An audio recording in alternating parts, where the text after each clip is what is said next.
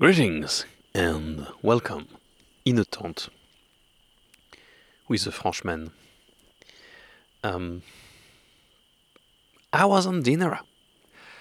That doesn't sound that much said like that, but Dinara is actually the highest peak in Croatia. So technically speaking, the highest peak I will walk. So that's done. It kind of sounds like old downhill now, but I know it's not downhill. Um, Dinara was quite easy.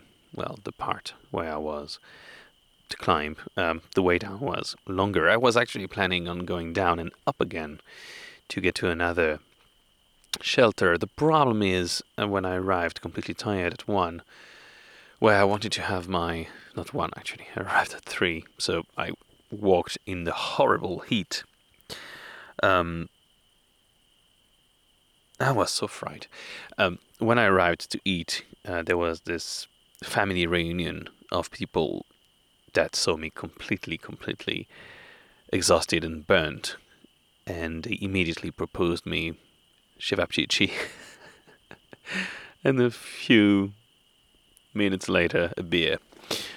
Once again, like yesterday, it degenerated. I wanted to just have a quick stop and just go back. It didn't went like that, obviously, and yeah, I could not reach my goal of the day. That's okay. That's okay. The heat was really problematic, and now the part that I need to do is really steep. So I will do it in the morning. And I don't know if it's the heat or if something is changing in me, but it's been a few days now that I realize that my thoughts are incoherent. Usually I have this bad thought process, but it's kind of coherent. It's kind of focused on one thing. Now, it seems that my mind is going a little bit everywhere at the same time. I can't follow a single point, and I am singing a lot in my head. I wonder if it's the heat or just where I am.